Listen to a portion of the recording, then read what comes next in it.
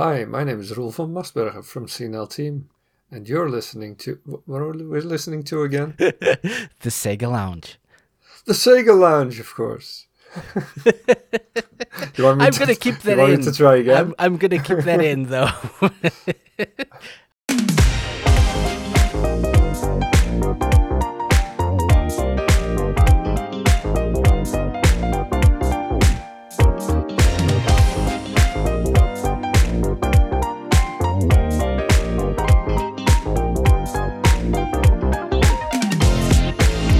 Welcome to the Sega Lounge, a podcast dedicated to our love for all things Sega, be it the games, the music, or the community. I'm KC. In each episode, I'll be talking to different guests and sharing their projects and their passion for Sega. Welcome back to the Sega Lounge, everyone. I hope everyone's been having fun and enjoying the most recent Sega games. We'll get to those on the show eventually, so follow the podcast on your podcast app so you don't miss our reviews or discussions when they drop. Remember, you can still win a pack of the Sega Lounge stickers or a t-shirt by submitting your own 60-second game recording via email to podcast@thesegalounge.com or using the voicemail feature on our website. Simply pick your favorite Sega game and record your best pitch that you think will convince everyone to want to play it. Anything goes as long as it doesn't exceed 1 minute. Recordings that make it into the show will get the aforementioned prize. But there's no more time to waste. It's time, people. Time to talk about this week's guest.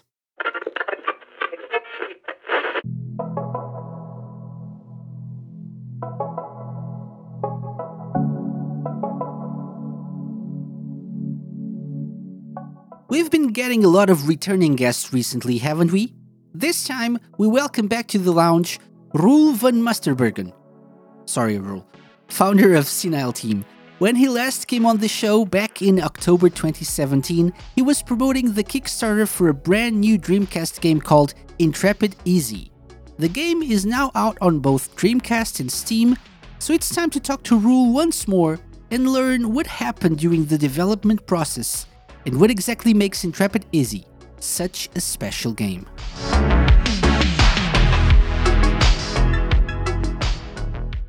Hello, Roel. Welcome to the Sega Lounge. Welcome. How are you? Hello, David. Thank you.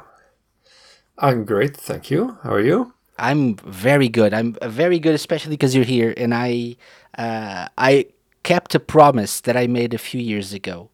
So, do you remember when you last were on the show? What date it was? Oh, I really wouldn't know. October 2017. It's been a while. Wow, that's a long time ago. Yes, it is. So we're both still young then. Oh, I was very young then. I've aged like 40 years after that with all that's happened. But you were on the show to talk about the Kickstarter for Intrepid Easy. And that's a thing of the past. Now, the Kickstarter, not the game. But I made you a promise. The game is very current. Exactly. I said, I hope we can get you back on the show when we're closer to the release of the game on the Dreamcast. And I'm very glad to say that I was able to keep that promise. So it's a real pleasure to have you back on the Sega Lounge. But it's a pleasure to be here. Thank you. But last time you were here, this was a little bit different of a show. This was a different format. It was more of a radio show. Now it's a podcast. And so some of the people listening in now probably don't remember our interview from last time. And so let's get into it by talking a little bit about your background as a gamer, if we can. Would you like to tell us briefly how you got into video games as a gamer first? Well, to be fair, I don't even remember our interview from last time. Well, how did I start as a gamer? Shall we start with video games or even before then? Because my first video game console was an Atari 2600, which was amazing. Mm-hmm. But it's a very old machine now, of course. I think it's actually from about 1977. I think it was first produced. But I it was think it's sold for a late very long 70s, time. yeah. Yeah, I was instantly in love with that machine because it was amazing just being able to press a button and watching stuff move on your own TV. That was magical.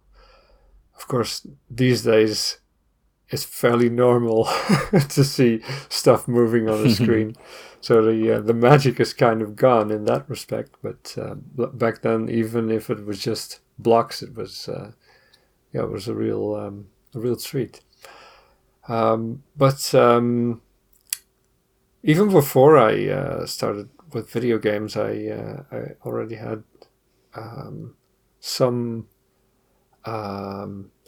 a bit of a knack as a game developer, I guess, as a game designer, in the sense that I'd already invented some games myself. That's my phone. Let's Is that the turn the the, the sound star off. post of Sonic? It is. Oh, nice. Quite I on thought it brand. was an ideal sound for a message alert. I Right. agree. Anyway, even before video games, I had already invented some games myself, including a card game, whose rules unfortunately are lost in time now. Yeah, then when I started playing video games, I played them a lot, and meanwhile I have I think about 14 game consoles. I've even lost count. But you've got them all. They're all there somewhere. Oh, not all of them. There are many more. I don't have much Nintendo here, strangely, but I do, of course, have a lot of Sega machines. Excellent. Excellent. I So think I have 3 Mega Drives and 2 Dreamcasts. oh, okay. Okay, I've got 3 Dreamcasts, I think. I think 2 of them are working. One of them I need to get fixed. But yeah. Yeah. Okay. So you grew up with video games basically, right? With games and video games then. What is it about video games that captured your imagination that made you even later get into making them as well? Well, I was always very creative, not just because of the what I said earlier about the game I invented, but also because I really like to draw, and I did that all the time, especially during class. Um, and the thing about video games is it combines so many artistic fields. It's art and it's music and there's story and of course the interactive aspect of it, and that really spoke to me. I think just like the it's like so many art forms combined, and all of them I find interesting. Mm-hmm. Yeah, makes sense. Makes sense.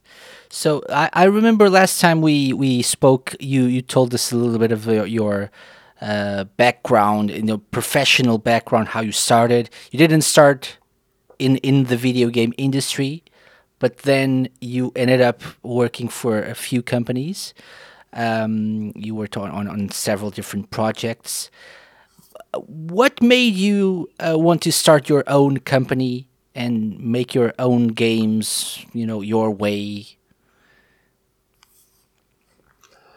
Well, I think that's something a lot of us want. If you have some creative energy and you like video games, then it's the logical step to want to make video games yourself. It's of course starting your own company. That was not really the thing that I wanted, because I hate doing admin, and I don't like I don't like dealing with taxes and all these things. So if I could have done it without starting my own company, I would have. But unfortunately, it's a necessity to start one's own company if you want to do Kickstarter or publish on certain platforms. Then it's mandatory. But starting our own team is something. We kind of rolled into. I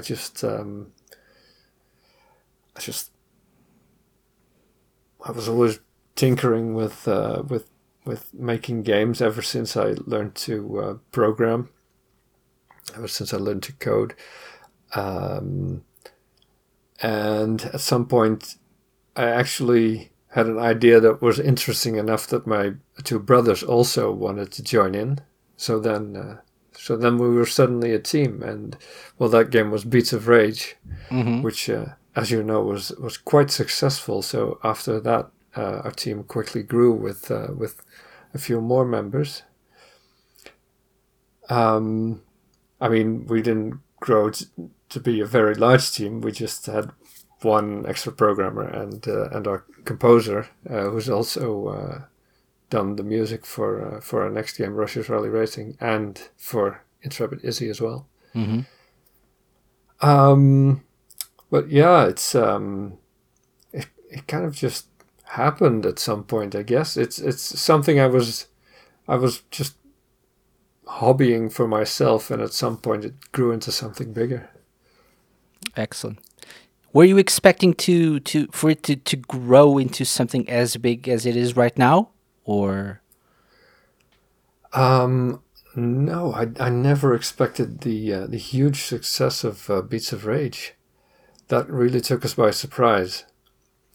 Because it's a project that we made really purely for our own enjoyment. So when I said I'll put it on the internet, see if anyone else likes it, maybe 10 people will download it. Maybe we'll get an email. Turns out 1 million people downloaded it, and it became a huge hit. There was it's also the thing that led to because we released the source code, people started porting it to other systems, and I had no idea at the time that it was even possible to make your own Dreamcast games.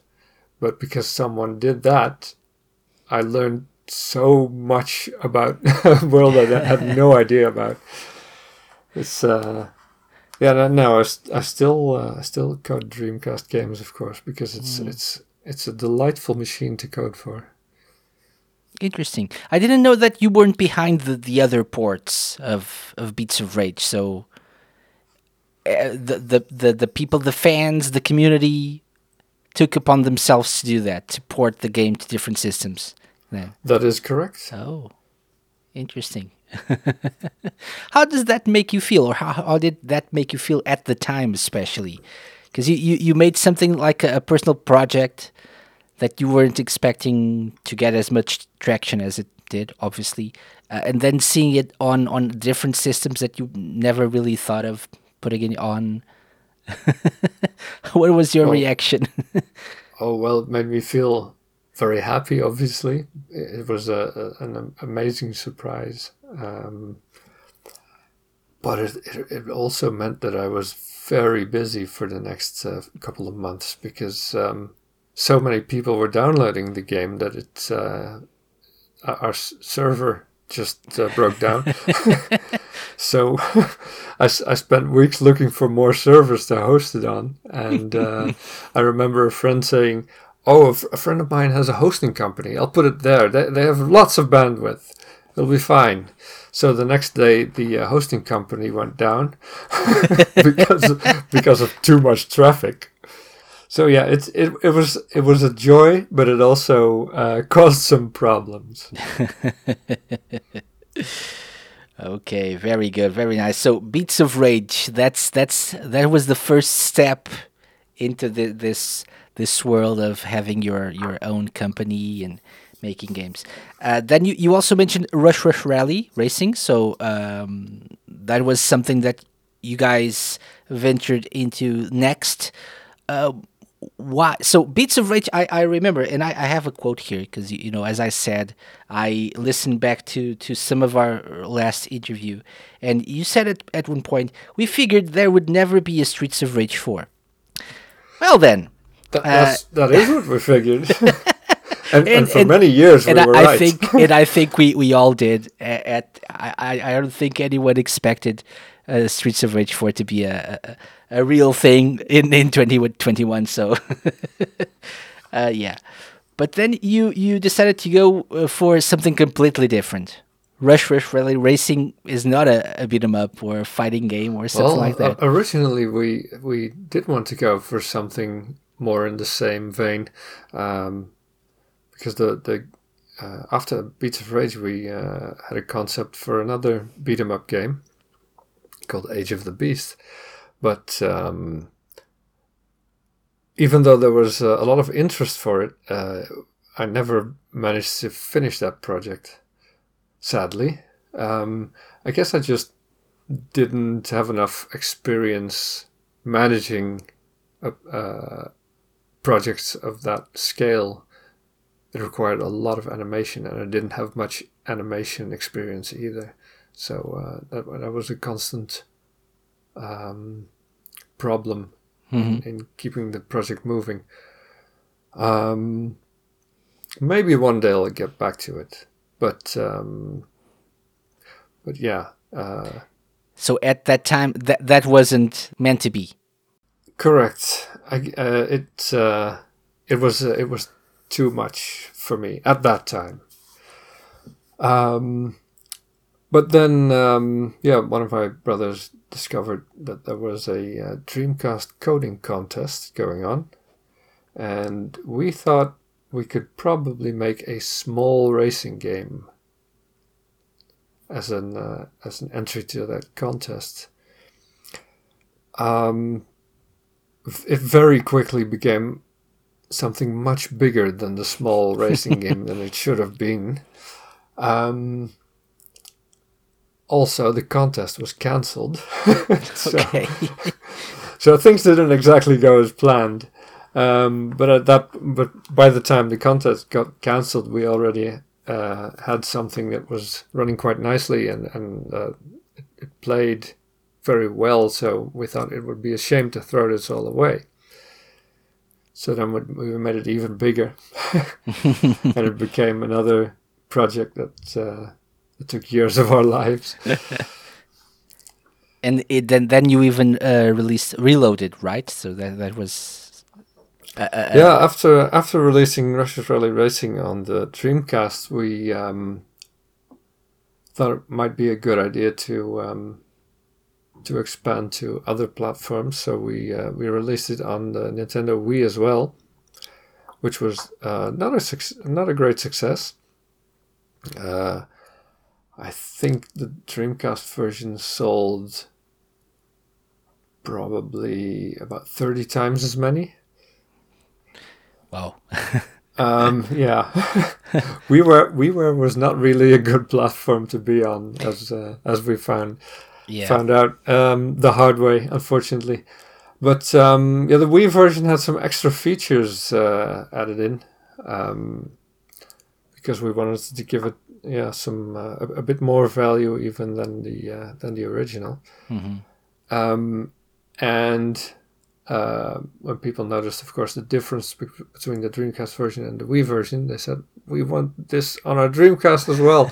So then I ported it back to the Dreamcast again, and called it Rush Rally Reloaded to distinguish it from the original. And it has a bunch of extra features, especially for single player modes. The original had one single player mode and 3 multiplayer modes, and now it's more balanced out with 3 single player modes as well. Excellent. So why racing? Was it just because of that competition, or was a racing game something that you and your brothers wanted to make for a long time, and this was the perfect opportunity? Well, we were always big fans of the Micro Machines series, which I think probably shows in a little bit. Yeah. It's we took inspiration from Micro Machines and a Neo Geo game called Thrash Rally.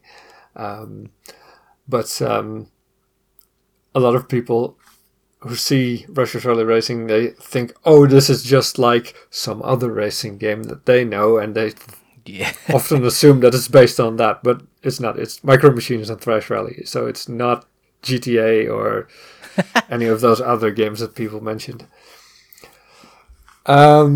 Yeah, we figured that a racing game, if we'd kept it small as intended, it would have been a fairly easy project, because all the car has to do is rotate, so we don't have to make any complex animations.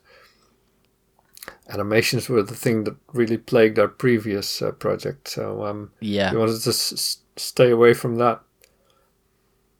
Okay, makes sense.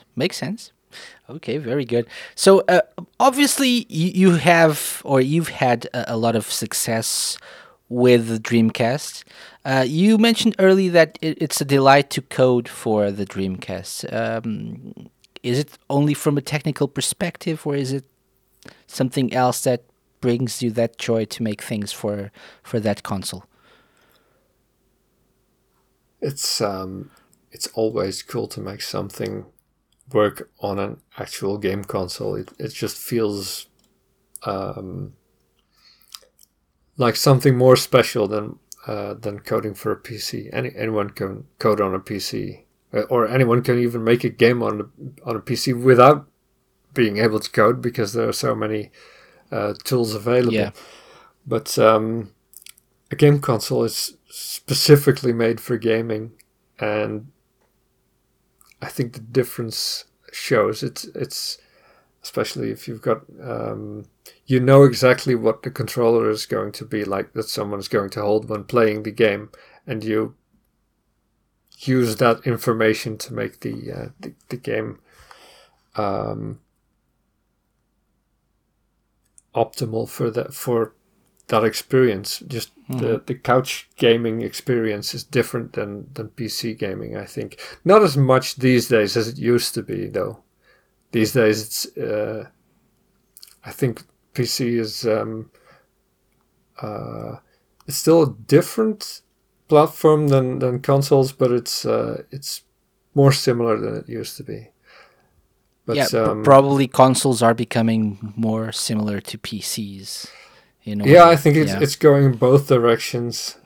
Companies like Steam are really pushing for more compatibility with game controllers. Mm-hmm. Yeah. And on the other hand, game consoles are including things like Netflix and YouTube and all that stuff, and built-in browsers. It's all getting closer together. But the Dreamcast was in some ways one of the last of its kind, right? Yeah, it was, and I still think that the association of a game console, it just has a different feeling, for me at least, in my experience. Same, yeah, I agree. Yeah, so the Dreamcast was obviously a big success for you guys, and that's but as for the coding aspect, it's the hardware of the Dreamcast hardware is not too difficult to understand. It doesn't have too many different chips in it, like for example the Saturn, which has way too many processors and audio chips and whatever. Dreamcast is quite straightforward, and that's pleasant. It's a pleasant device to work with. You know what you can expect. Unlike with a PC, where everything is different on every PC, you don't know what resolution you're going to get. You don't know what kind of controller you're going to get. Yeah, you have to optimize the game for several different PC settings and equipment and stuff. So it's always like a box of surprises. Yeah, there are just so many different scenarios that you have to account for. And with a game console, that's not the case. You can just go for what's optimal for that system. Mm-hmm. Okay, makes sense. And so that brings us to Intrepid Easy. right? We last time you came on the show, we talked about it a little bit, but now it's a real thing. It's a project that's done. It's out in the world. It's a great platforming game. But better than me saying it's a great platforming game, what is Intrepid Easy Rule for people not in the know? Well, it's first of all, it's a platforming game, and thank you for saying that it's a good one. But I mixed it with some beat 'em up influences. I still love beat 'em ups, and especially Streets of Rage. So I did take some Streets of Rage influence in designing this game. So the fighting, the combo system when fighting is very much inspired by by Streets of Rage. Sorry. So you just repeat the same button, but the character makes different attacks in a certain series. I just like that way of fighting, and so it's a platformer. It's also a beat 'em up, but it's also an adventure game where you have to explore large levels and find certain items and figure out how to use them. Yeah, I like the aspect of it. It's not very complex or complicated, but it's a nice little touch to be able to go back to levels and use certain items that you didn't have at that point, get other items or unlock certain parts of the levels and stuff. So that's an interesting side of the game that I wasn't aware that it was going to have. So a pleasant surprise, I think. I'm glad you like it. And also important to mention for people who don't know it yet is that in this game you also collect costumes for the main character that don't just make her look different but also give her different powers. So if you have the vampire costume, you can change into a bat, that sort of thing. And there are, I think, 6 different outfits in total in the game. Mm-hmm. Okay, so that's something that changes gameplay a lot as well. So that's important for people to know. And it's vital in completing the game. Exactly, it is. And so you decided to go to Kickstarter to get some funding, some monies to make this project happen. Obviously, it went well. So you've released the game now on both Steam and Dreamcast, which is probably what many people in the community were expecting and eager to get their hands on the Dreamcast version. It's now into the world, and people are playing it, loving it. But there are plans for more, right? For more versions. There is a plan for PlayStation 4 port as well. That is correct. But so far, I haven't made much progress with the PlayStation 4 version. It's kind of difficult to get in touch with Sony about certain things when you're not a huge AAA developer. So it's been a bit of a frustrating process, but we're looking into ways of solving that. I can't say much more at this time because there's no definitive solution yet, but we're working on it. Okay. Soon, TM.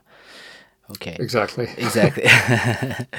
Any plans for? Because I know people will ask this. Any plans for a Switch version? Because people want everything on the Switch, and this actually looks like a game that would suit the Nintendo Switch, quite nicely.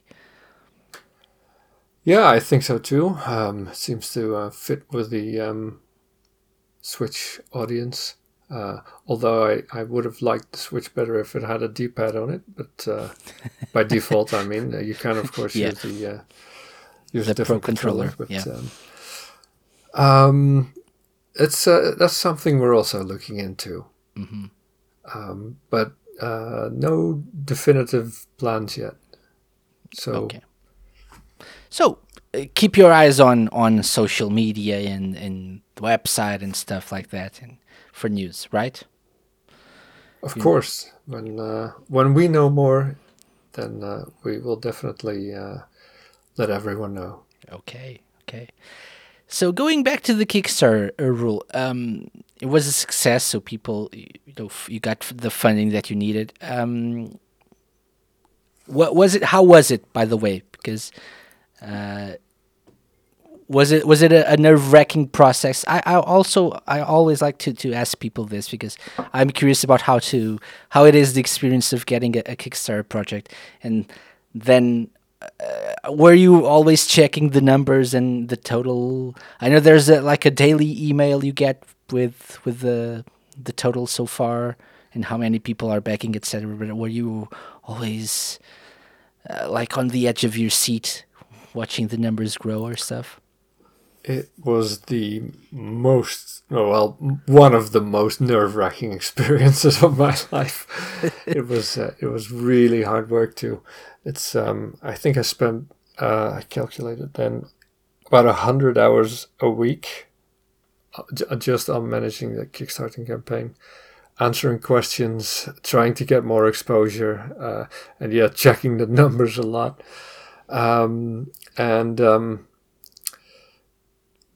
We only just made it to the goal, and only because I found some people interested to back very large amounts. But it was difficult. I think people at the time were a bit wary of backing a Dreamcast project because of some other projects that had not delivered. Yeah. So it was very difficult to get people engaged, to get people active. Also, back when Kickstarter was a new thing, everyone would write about it. Mm-hmm. Every journalist, every magazine would write about new Kickstarter campaigns because it was this amazing new way of bringing games into the world. And by the time I got to do my Kickstarter, it wasn't a new thing anymore. And journalists didn't want to write about it because they were all like, first make your game and then we'll see. So it was very difficult to reach the attention a big of enough people. Yeah, exactly. Do you think things have changed since then, a little bit, or not? Maybe. I guess I'll know if I try to start another Kickstarter. I was asking that because I think there's a slight shift in perspective. Because I think you're right. So at first, everyone was backing everything, and everyone was excited because there were a lot of new games for like dead consoles.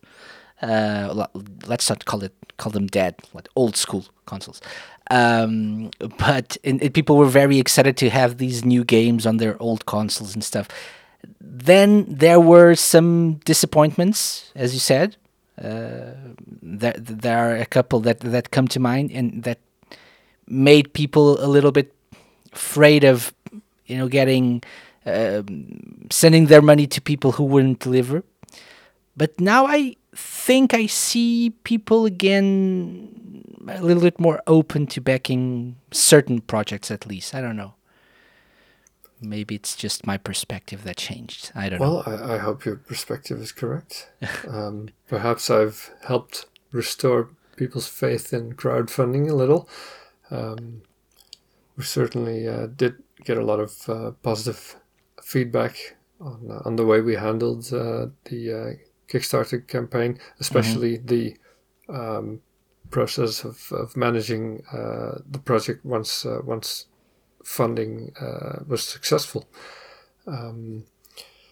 We posted very frequent updates about the development process, at least once a month, usually.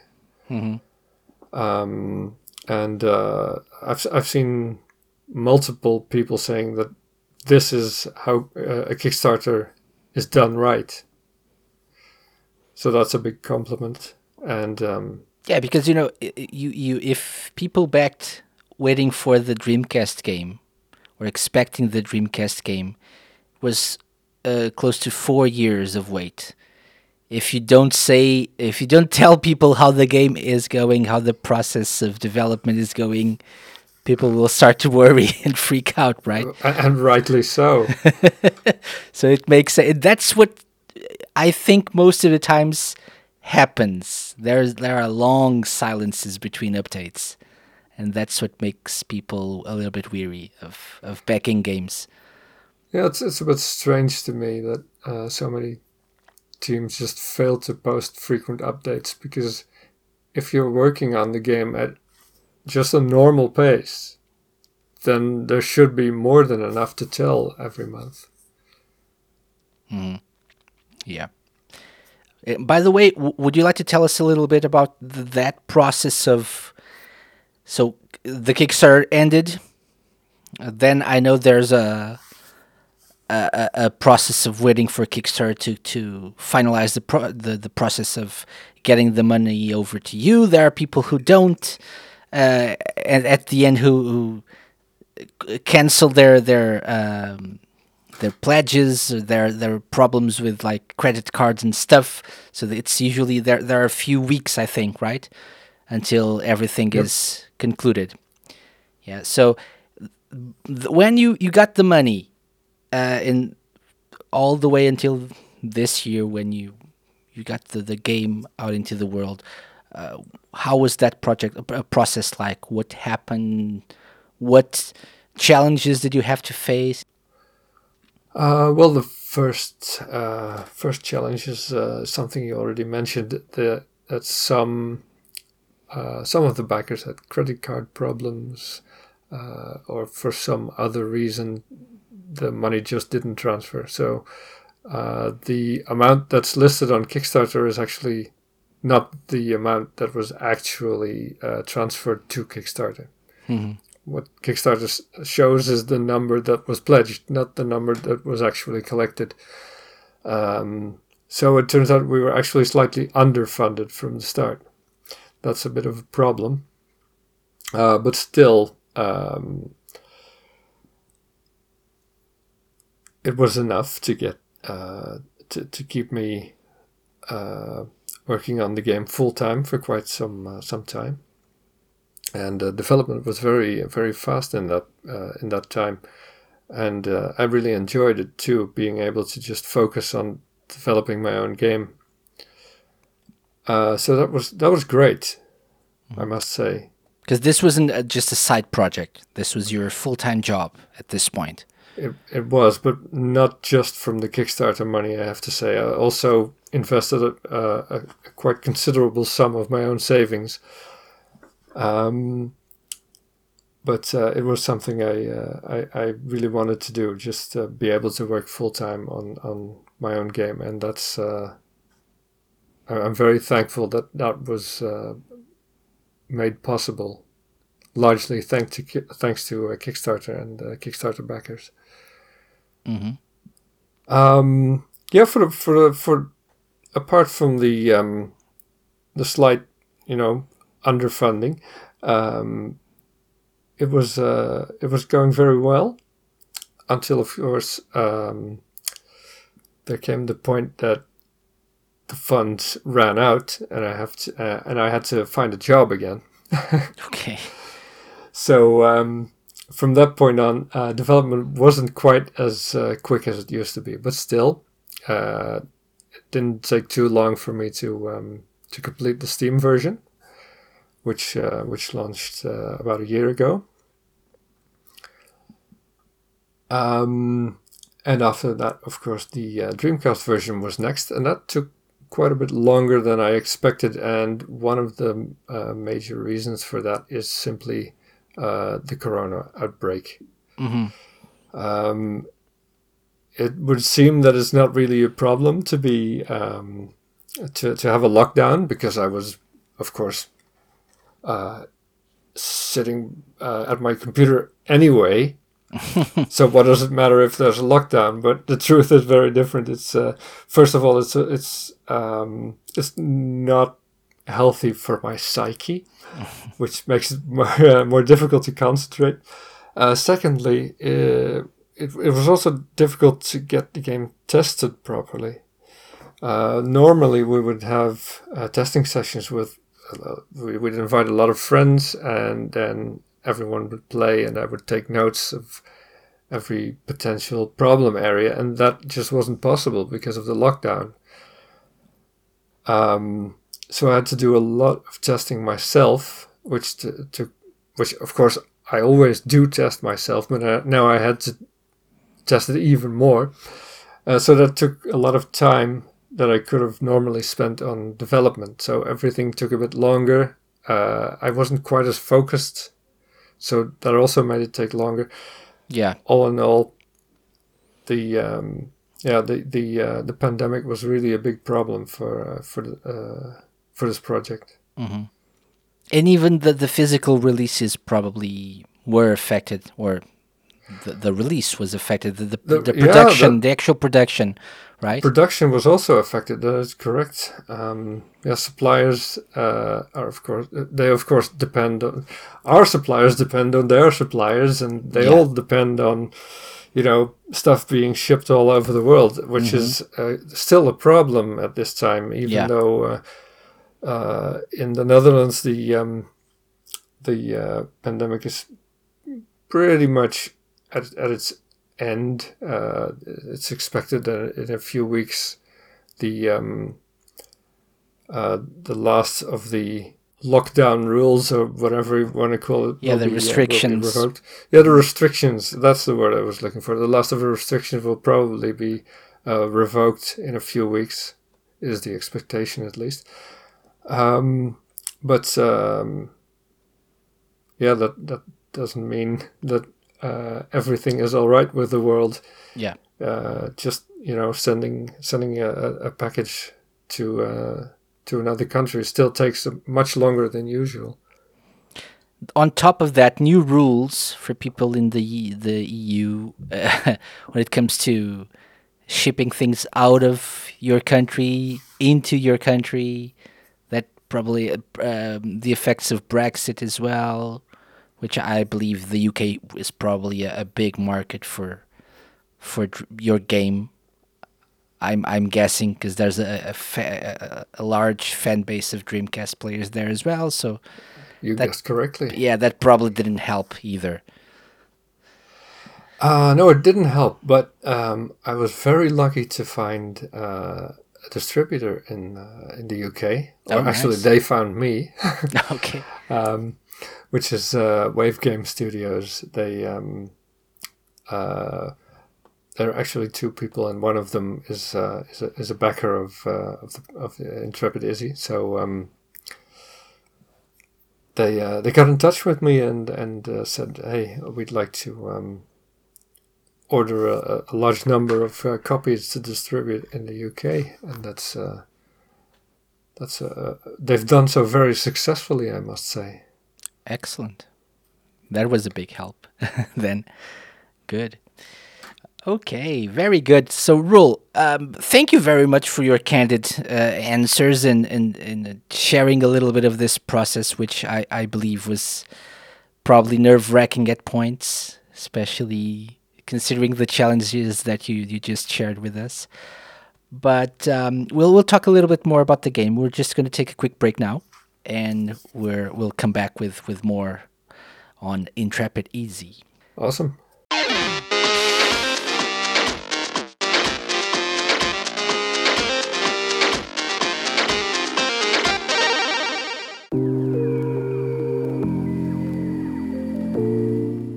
Hello, the Sega Lounge listeners. This is Rapsi here. This is not the first time you're listening to me, for sure.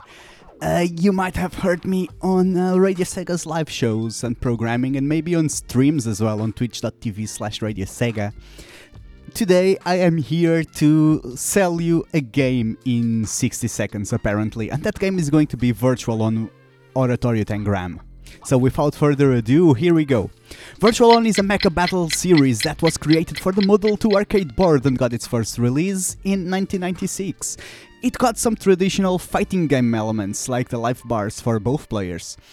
What sets Virtual On apart, however, is that you control your Virtuaroid freely through a 3D arena, as you'll be required to use your weapons and skill and maneuver through an arena's specific obstacles, elevation and hazards to your advantage, and exploit your opponent's lack of thereof. You use one of the many characters available to you. Every single one of them is absolutely unique, both visually and gameplay-wise. If you're into real-time, one-on-one battles that are a mix of fighting, action, and strategy on the go, a thrilling one at that, this is definitely worth a try. The Virtual On series, Western presence, has been unfortunately hibernating for a long time, although you can still buy Oratorio Tangram on Xbox Live Arcade.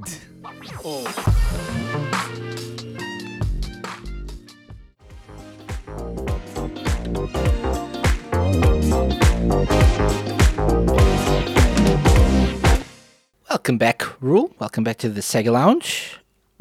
We're talking about Intrepid Easy. We've talked about the challenges of getting this game done and in people's hands, which is what we always want with these new awesome games. We're going to talk a little bit more about that, but Roel, last time you were here, we played a little game, and I hope you don't remember, because it was probably such a traumatic experience that you erase it from your memory. Something, because it's a tradition here on the lounge. We always have something we like to call the Sega Lounge Challenge. Now that you know our guests, it's time to put them to the test. It's the moment we've waited for, and the moment they dread. Welcome to your doom. I mean, welcome to the Sega Lounge Challenge.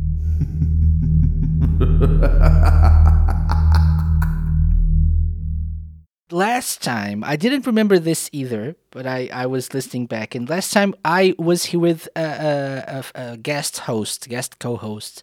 A winner was you, who was, as you called him, your Sega guru.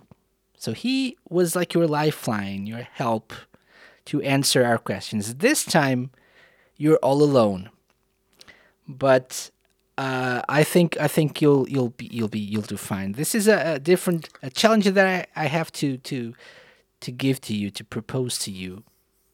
It's called the ultimate. I vaguely remember this now. Yeah. This was the show quiz, that I said, right? I would never get back on. I remember now. I after I finished that show, I said I will never get back on the Sega Lounge. Yeah, that's it. But it was a quiz. Yeah, it was a quiz. This time I have something different for you. Okay. I've been doing this season with most of my guests, called something called the Ultimate Sega Fan Challenge. So what this is a bit of a quiz as well, but there's music involved, and you can get up to 20 points. That's the max score you can get on these questions. But my goal for you is just to get 10 points. 10 points will be enough, okay? You think you're up for the challenge? That depends. We'll see. Yeah, right. So, this is how it works now. So, the first question is a question, and you have to pick between an easy or hard question. An easy question, a correct answer to an easy question gets you 1 point. A correct answer to a hard question gets you 2 points. So, it's up to you. And it's going to be like that for most of the game. So, which one do you want? An easy or hard Sega-related question? Well, let's start with easy. You are a wise man. No one ever does that, and they regret it instantly. Okay, so let's start with an easy question. Are you familiar with the game Outrun? I am somewhat familiar with the game Outrun. Okay, this is an easy question, so I think I'm not an expert. I think this is really, really easy, though. So the question is, in Outrun, what brand of cars do you drive? Definitely Ferrari. Ferrari. I think Ferrari. Are there any other brands that we drive in Outrun? I mean, it's red, right? So it has to be a Ferrari. It's red. And in the original ones, you only have the red car, yeah. So, Ferrari? Final I'm answer. going for Ferrari. That's my final answer. Are you sure? No, of course I'm not sure. You're making me doubt myself. That's correct. It is a Ferrari. Yes. Okay, for a moment there, I thought I was going crazy. That's how it works here. Okay. So 1 point. Good job. Good job. Oh, it wasn't music related though. That's what I'm going to say now. So the next one is music related, because what I have for you is a short 10-second long clip of a Sega track. Oh, before we do that, Yes. did you know that Outrun is now also a musical genre? Yeah, it's like part of like synthwave, right? Right. And you should definitely listen to it because it's great. Yeah, I agree. Mm-hmm. Everyone should listen to Outrun Yes. as a genre. Listen to Outrun and to music from the game Outrun as well. It's great. Okay, so this is not Outrun music, but could be the genre, but could be Outrun music the game. I don't know. You tell me, okay? So 1 point, you get 1 point for the game, 1 point for what track it is. And when I mean the track, Oh, you this can... is a game I used to play with my brother, but Ooh. yeah, we'd play remixes of Mega Drive music to each other, and then have the other one guess. Excellent. Excellent. So that will probably help you. You don't need to tell me the title of the track. If you do, awesome. That's easy. If you don't know the title, you can tell me the stage, where it plays in the game. If you can tell me that you know what it is, I will give you the extra point, okay? Ready for the first one? I guess I'll have to be. Let's take a listen. Ah, yes, I knew it.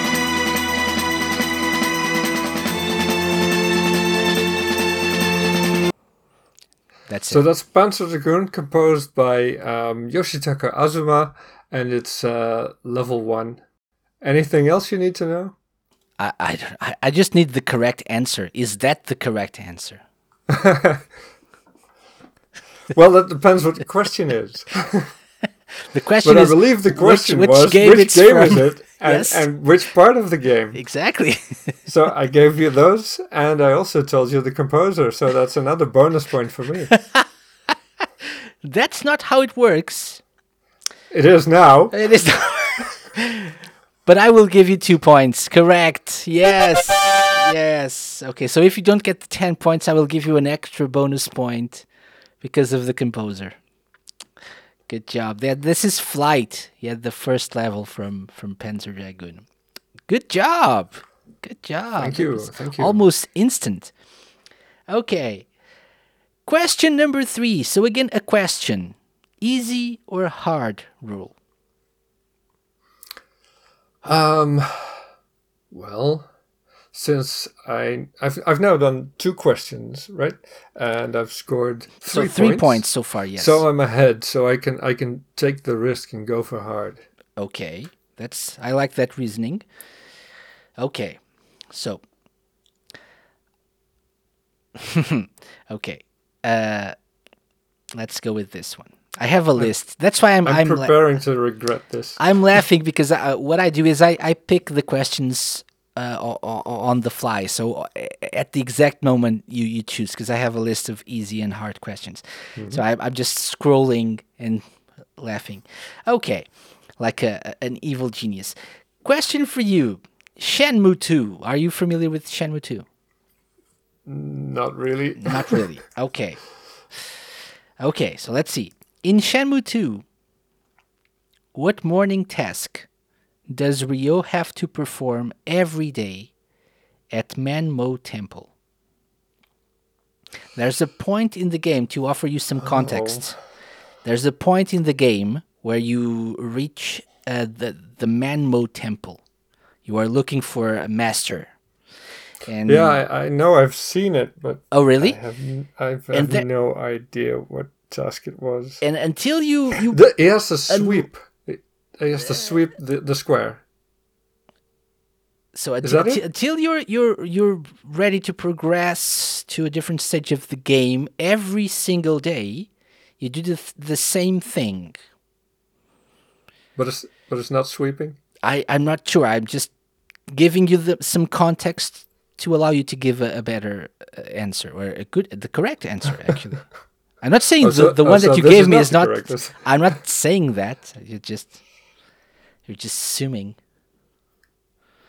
What would be something that you could do every day that would make sense?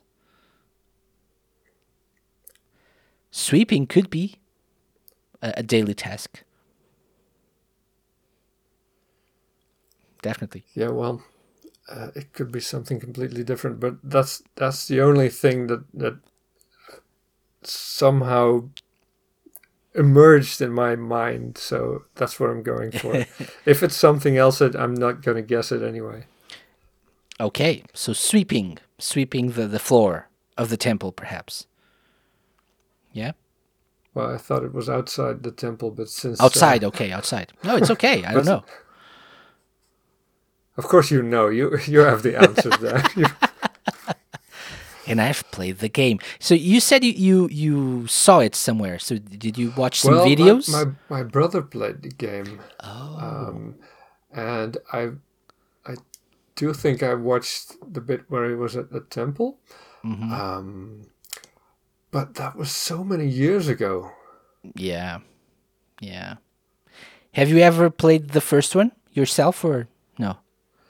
For a bit. Mm-hmm. But I didn't finish it. My brother had more fun playing it, so I just let him play it. And okay. I was content watching. Okay. This is my favorite video game series of all time, Shenmue. So I have a special fondness for all these bits of trivia regarding Shenmue. The answer, Roel, to this ever important question, something that will help you in your life, knowing this from now on. You will never forget this. So every day, Ryo has to do something other than sweeping the floor of the temple, inside, outside, whatever. He has to air out the books. So every day, he has to go in. There's a small library in a small building just next to the temple. He has to bring out all the books, and they are opened on like some benches outside to air out. I have no memory of that whatsoever. And that the mini game is Ryo has to pick up piles of books, and you have to guide Ryo, but you can't go too fast, otherwise you trigger a QTE section. And if you fail the QTE, he drops the books. So that's the game, the mini game there. So, okay, that makes sense. Well, thank you for giving me the hint of what's a task that you might have to do every day. That really helped. You have to air out books, because otherwise, they'll smell and they'll smell bad. They'll smell bad. So it makes sense. Or maybe not. Okay. Anyway, 3 points still. Let's go with another song, shall we? So it's the same thing. 1 point for game, 1 point for track. And I will store the bonus point if you can tell me the composer again. Okay. Let's take a listen.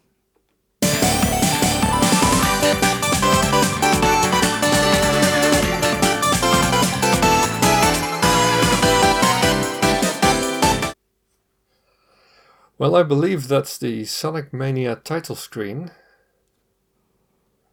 And I should know the composer because I've seen it recently. Oh, but what was his name? Lopez? Maybe. Well? Maybe. You tell me. So, you're saying Sonic Mania title screen by someone called Lopez. Yeah, that's what I'm saying. Okay. Are you sure? No, but you're going to Should I play it you're again? going to relieve me of this insecurity, this doubt. Should I This play it crushing again? doubt. Just in No, case? no, Or you no? don't, you don't need It's- to play it again. You're fairly confident in yourself, in your answer?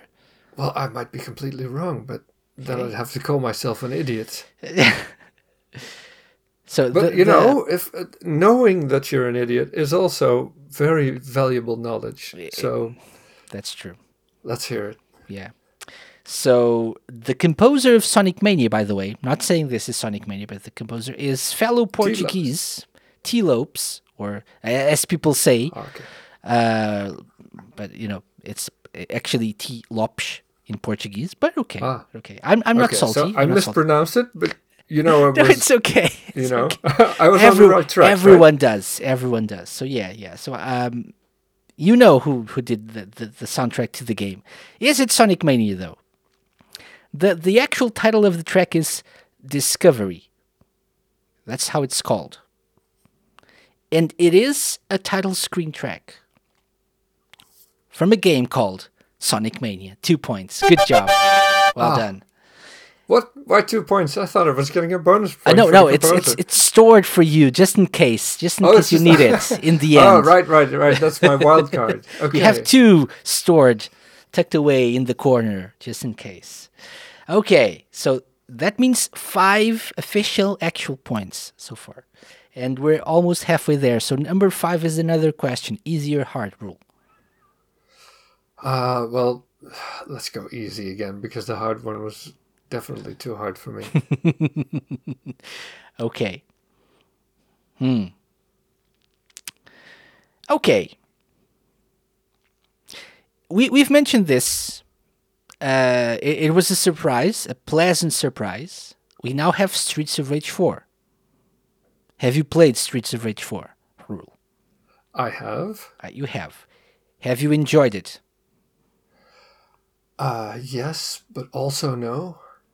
There were some things which, personally, I would have done differently, and things that kind of irked me. But Okay.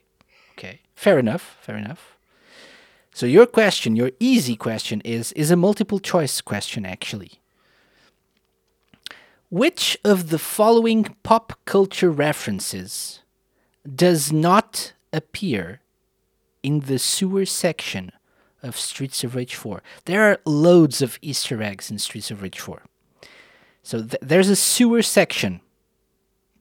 And in that section, there are a few references to pop culture. So which one does not appear there? Option A, the Teenage Mutant Ninja Turtles.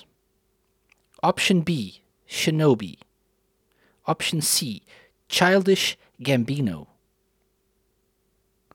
Which is very I don't specific. even know what a Childish Gambino Childish Gambino is a rapper, and he's also an actor, but he's called Donald Glover.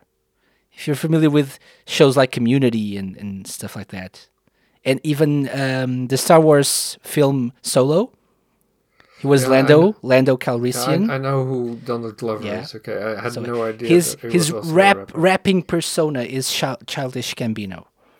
Okay, well that explains why I had no idea what that even meant.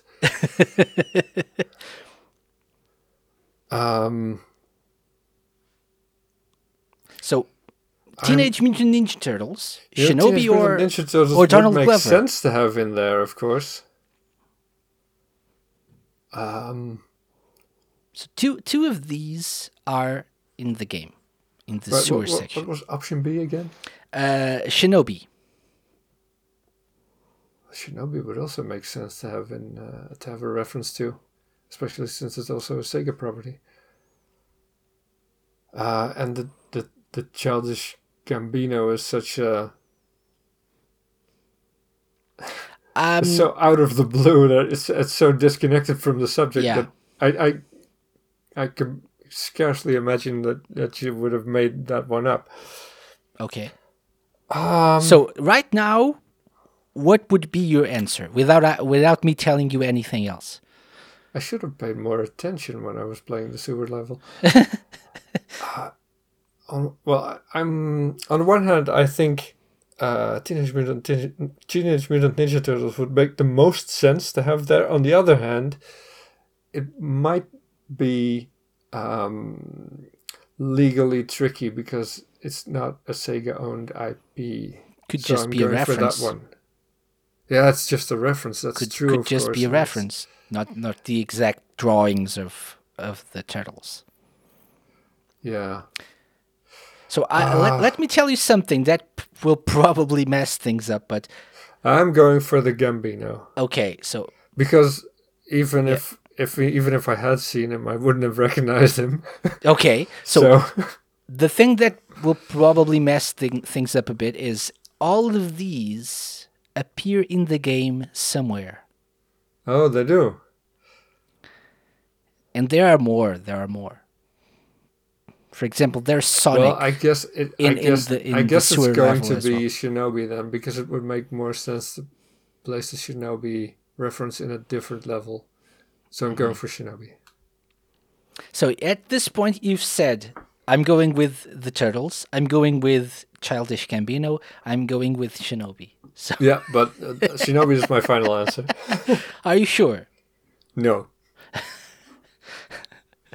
So do you think Teenage Mutant Ninja Turtles make sense in the sewers, right?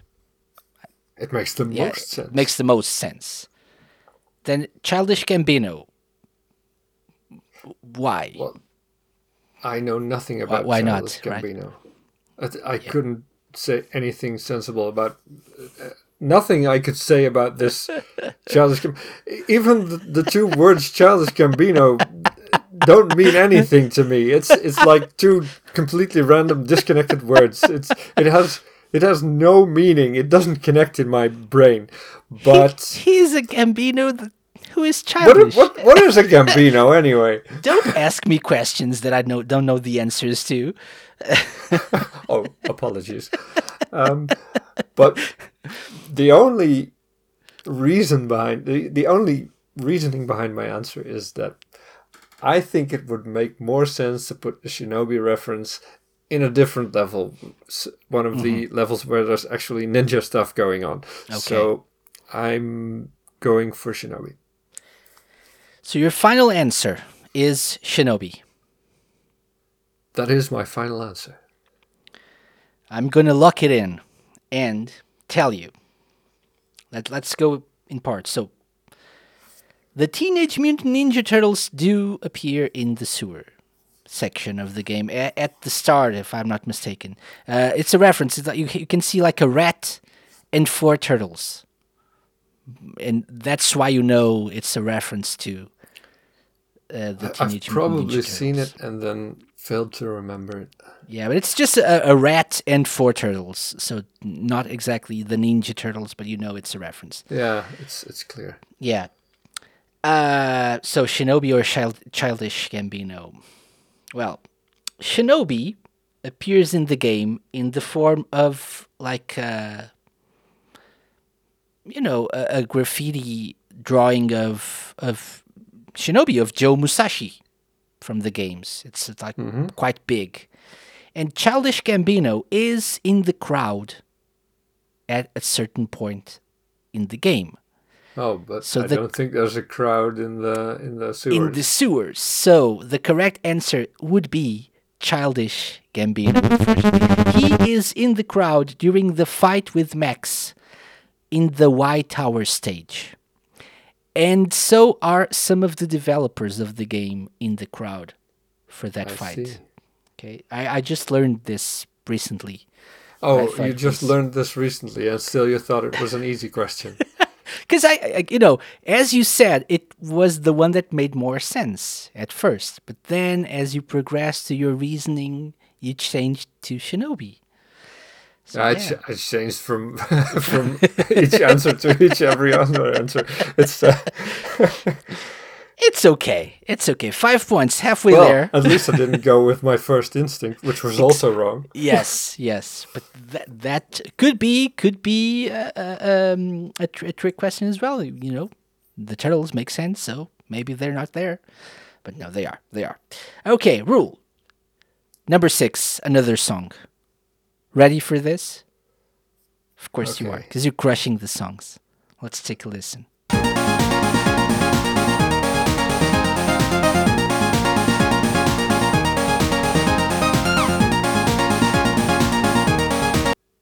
I mean, if you don't get this one, Well, then I'd have to hang myself.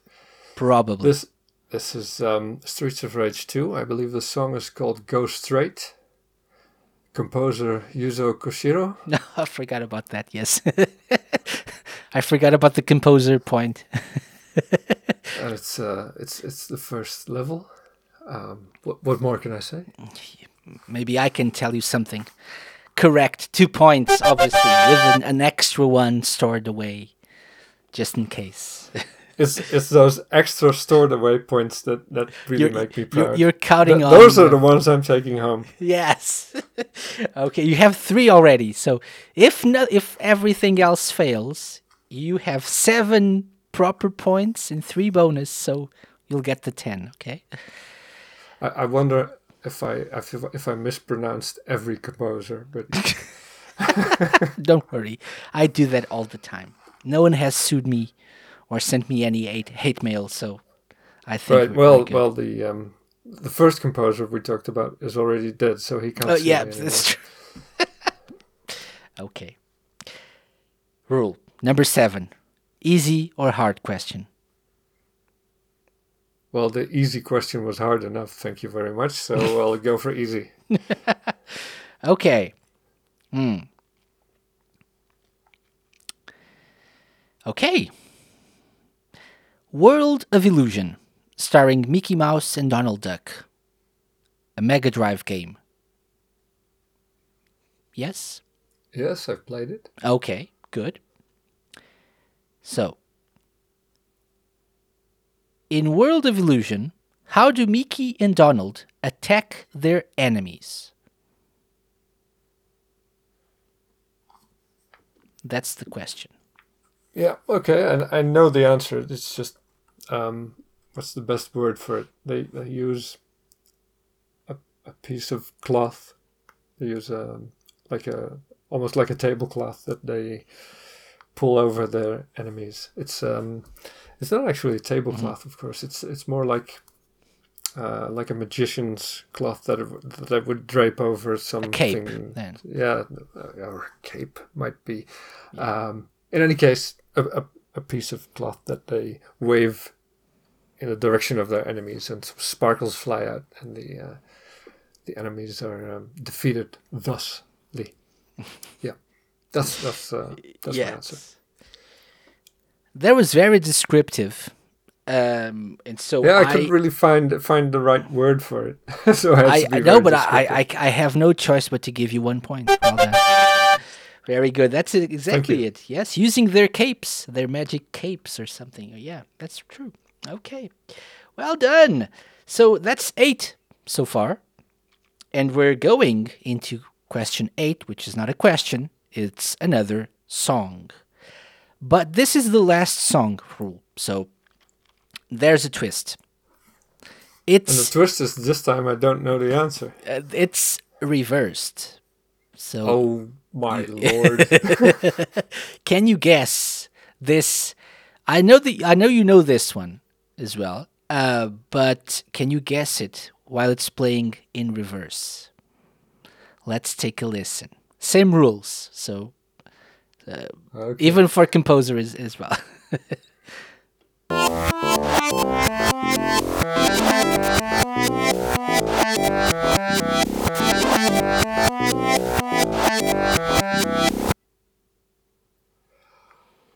I think it's from Sonic the Hedgehog.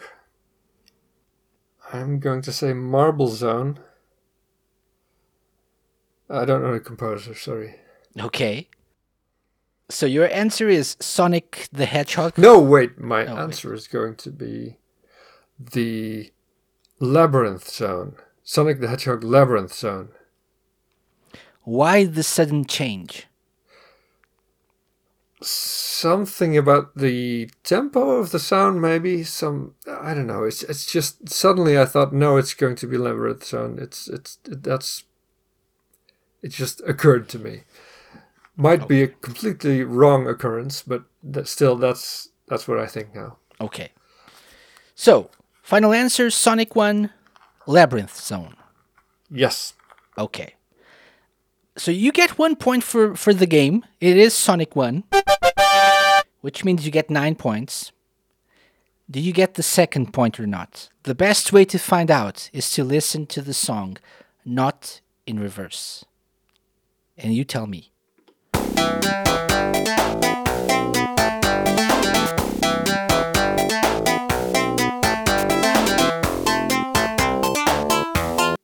Yes, it is. Well, hey, I thought I was going to tell you. Oh, yes. So now you say, no, it's Marble Zones. Ah, why? No, it is. It is Labyrinth Zone. So 2 points. That means you get the 10 minimum that you needed.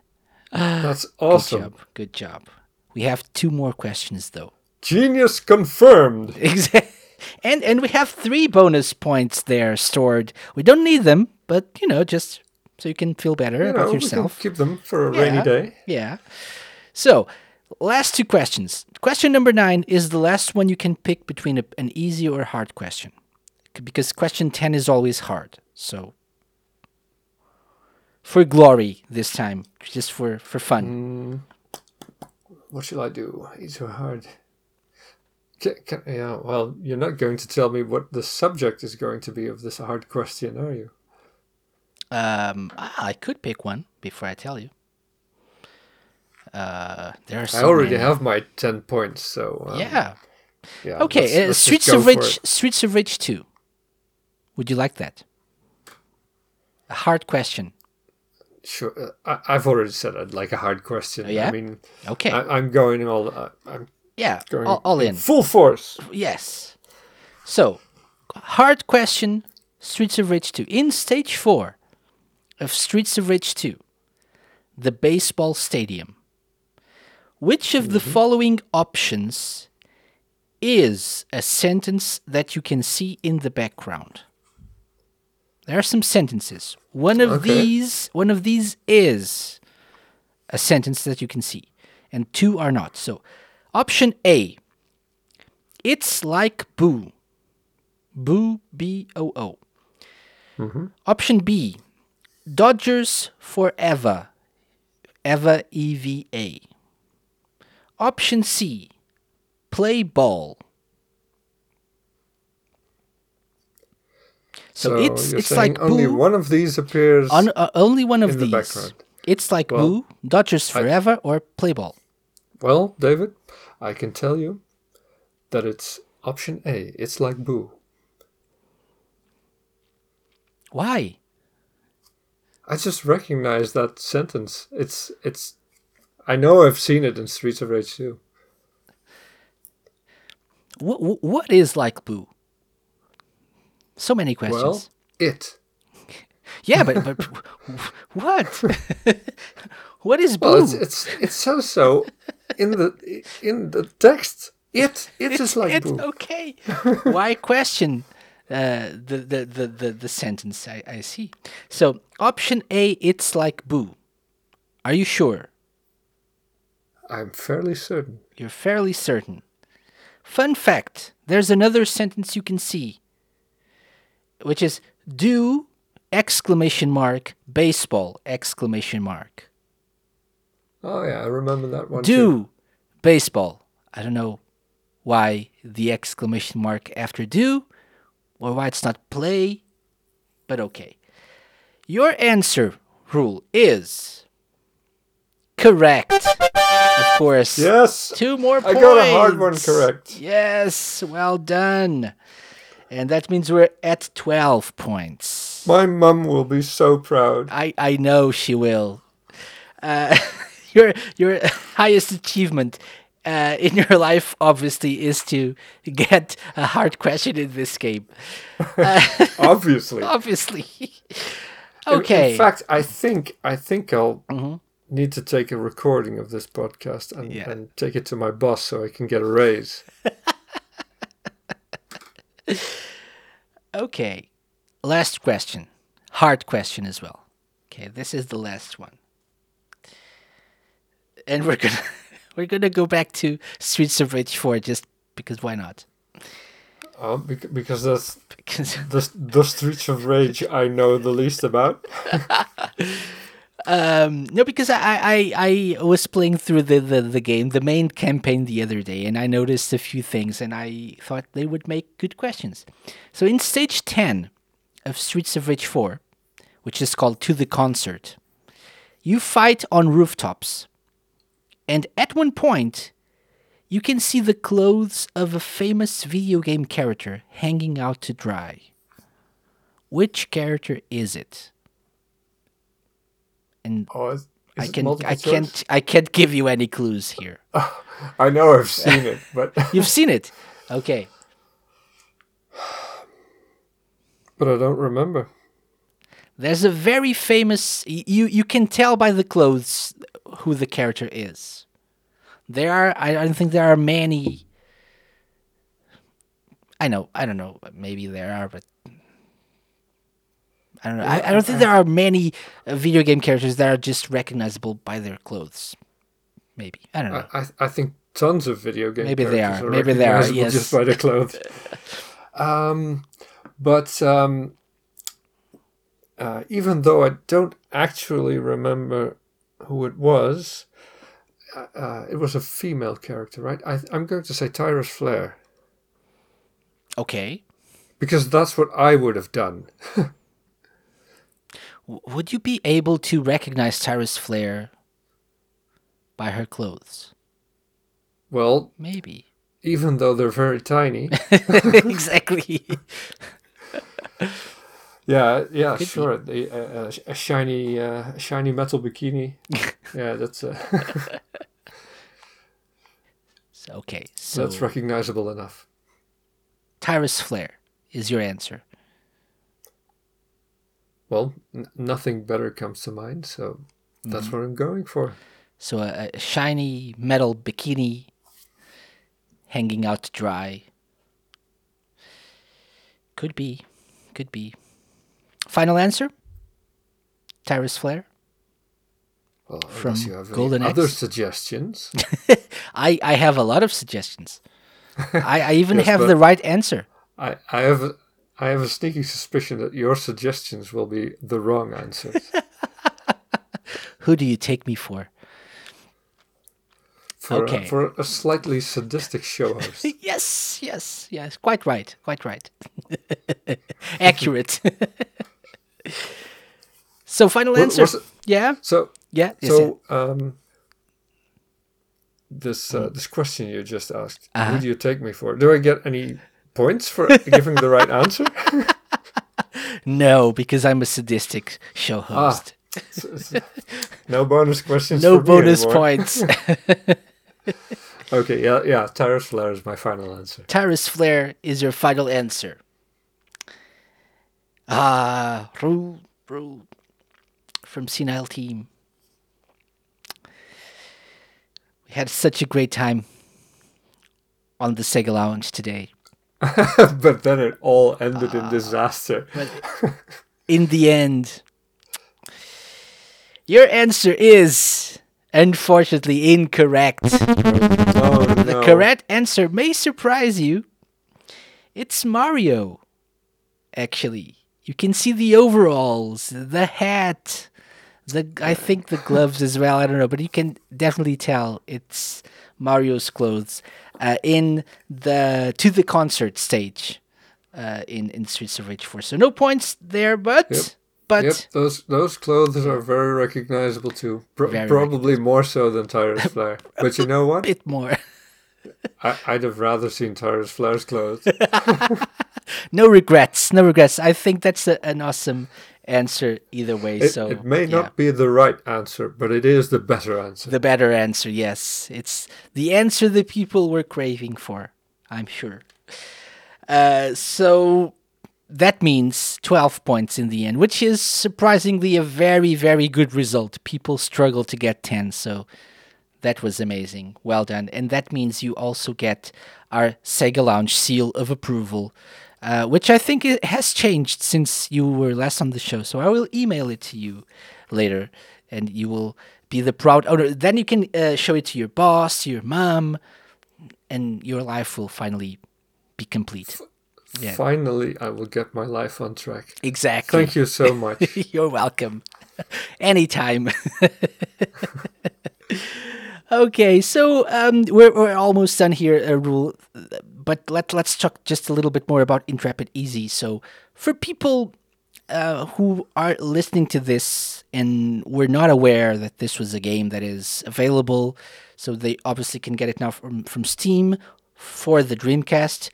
What would you say to like convince them to play this game, to give it a try?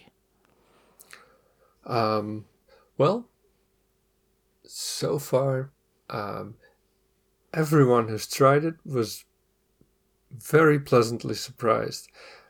Some people originally thought, this might not be the game for me. Even during the Kickstarter, I had some trouble getting people excited because they were sure what to expect. But everyone who's tried it was very pleasantly surprised. And so that's one thing. If you have your doubts, no need to have your doubts. It's great.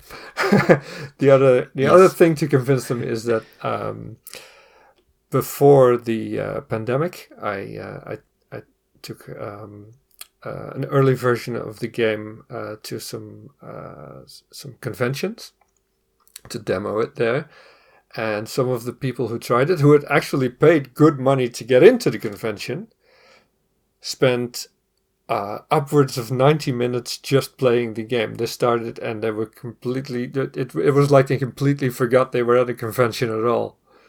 and like 90 minutes, maybe 100 minutes later, they suddenly noticed, oh, wait a minute, there's other things to see here. Maybe I should stop playing for a while. But yeah, they were instantly hooked. So that was wonderful. That's a good pitch. Yeah, that's a good pitch. I will say that it's surprisingly more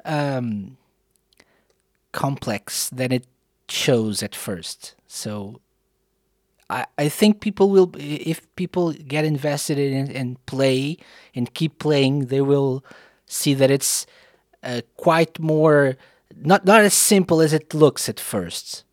So I think at first people can get the wrong idea that it's just a simple game, that it's just platforming game. But there's more to it that you can, obviously unlock and find as you progress. So my advice would be to stick playing and stick to playing the game for a little bit more, and you'll find more things. And I think in the end, it'll be an overall very, very pleasant experience. It looks great. Sounds good as well. It's like Transformers, more than meets the eye. There you go. There's your new pitch, your new tagline. Intrepid It's Easy. like Transformers. It's like Transformers. and then asterisk, more than meets the eye. If people don't get the reference, you can explain it. Yeah, like a footnote or something. Okay. Roel, a question for you regarding this. I wouldn't call it homebrew, because this is actually a professionally developed and released game. But there are in recent years we've seen a growth of people making games for older consoles that don't see official releases anymore. What are your thoughts on that, and how do you see the future of this so-called homebrew or retro console scene? Well, first of all, I think it's wonderful. I think it's great that these old systems, which brought us all so much joy, are still getting well-deserved attention from developers. So that's something I'm definitely very happy with. Even though I don't actually own many of these products. I mean, I do have a Neo Geo, but it's not really functioning very well, so it would be a stupid idea for me to buy new Neo Geo games now. But I do think it's really cool that they're still being made. And as for the future, yeah, I think this kind of thing helps helps preserve old systems, and that's a good thing too, because there were some worries that at some point some of the old systems might not, the games libraries might just be lost, because at some point all these systems start to fail, and some of them don't even have emulators for them, some of the lesser known systems. Yeah. And I think the interest in retro systems improves the chances of such things being preserved in one way or another. So I think I see only positives. Excellent, excellent. Obviously, you've got your work cut out for you with Intrepid Easy still for, future ports and stuff. But are there any plans for other games soon that you're thinking of working on and stuff? Well, several people have requested that I return to Age of the Beast, but even more this time have requested a sequel to Intrepid Izzy. Okay. And I think both options are interesting, but I won't make my decision until I've had some rest, because it's been such hard work making this game. And I really need a vacation to let my brain cool down before I can make any kind of rational decision. Yeah, yeah. Well-deserved vacation as well, might I add. Yes. Thank you. Yeah. I hope you can do that soon, and get the your ideas in order, get the creative juices flowing again. That also helps, right? And maybe it's not either of those options. Maybe it's something that you haven't thought of yet. Or we don't know yet, maybe. You have thought of it. We just don't know it. Ooh. Could be. Who knows? Who knows? Well, Okay. even I don't know at this point, so I guess that means nobody knows. Nobody knows. Okay. We'll stay tuned and try to learn what it is soon. Okay. One last question, Rule. I always ask this. I can't remember if I asked this to you last time or not, but it's sort of a traditional question here. Are you familiar with the concept of blast processing? Yes, Yes. I am familiar with the term blast processing. Okay, so I usually ask this to all of my guests. If you could add blast processing to anything in the world, what would it be and why? I guess romantic relationships, because I kind of struggle with those. That's quite an emotional answer. How would that work? Like the blast processing was supposed to make things more powerful and faster. So would that help in a romantic relationship?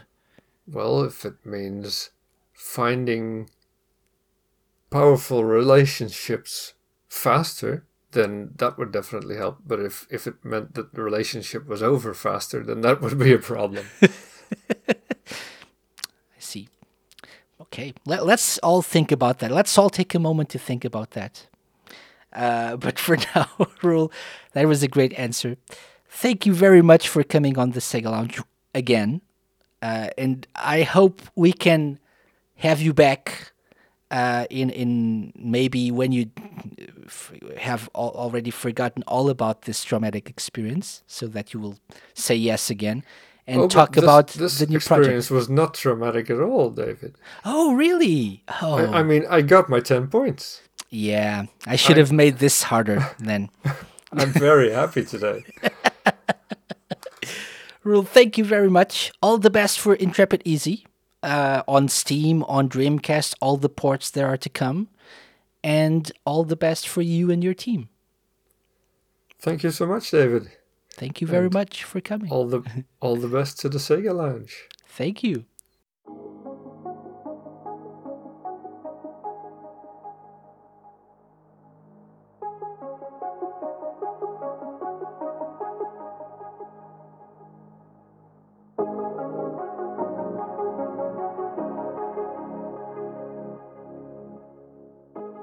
Thanks again to Roel for being such a great guest. We shall never forget he earned 3 bonus points in our challenge. What a legend. Check the show notes for the links to buy Intrepid Easy on Steam or the Dreamcast version from select online retailers. It's a very fun game, so do check it out. As always, my thanks to you for listening to The Lounge. I'll be back next week with a new episode, and as I said in the beginning, we'll soon be covering the more recent Sega games releases like Sonic Colors Ultimate and Super Monkey Ball Banana Mania. Follow us everywhere so you don't miss out. Also, remember that you can get 10% off any purchase you make at our online store, thesegalounge.com/store, by using the promo code TSL7. That's TSL and the number 7 at checkout. It's valid until October 31st. With that, I bid you all farewell. Stay safe, people, and play Sega games if you can. I'll be back into your ears, if you let me, that is, next week. Bye-bye. The Sega Lounge, hosted by me, KC, and part of Radio Sega's network of live shows and podcasts. Theme song and incidental music by OSC. Find them at opussciencecollective.bandcamp.com. Got any suggestions? Drop me an email to podcast@thesegalounge.com. Follow us on Twitter @thesegalounge and like us at facebook.com/thesegalounge. You can find previous episodes of the show by going to thesegalounge.com and wherever fine podcasts are downloaded.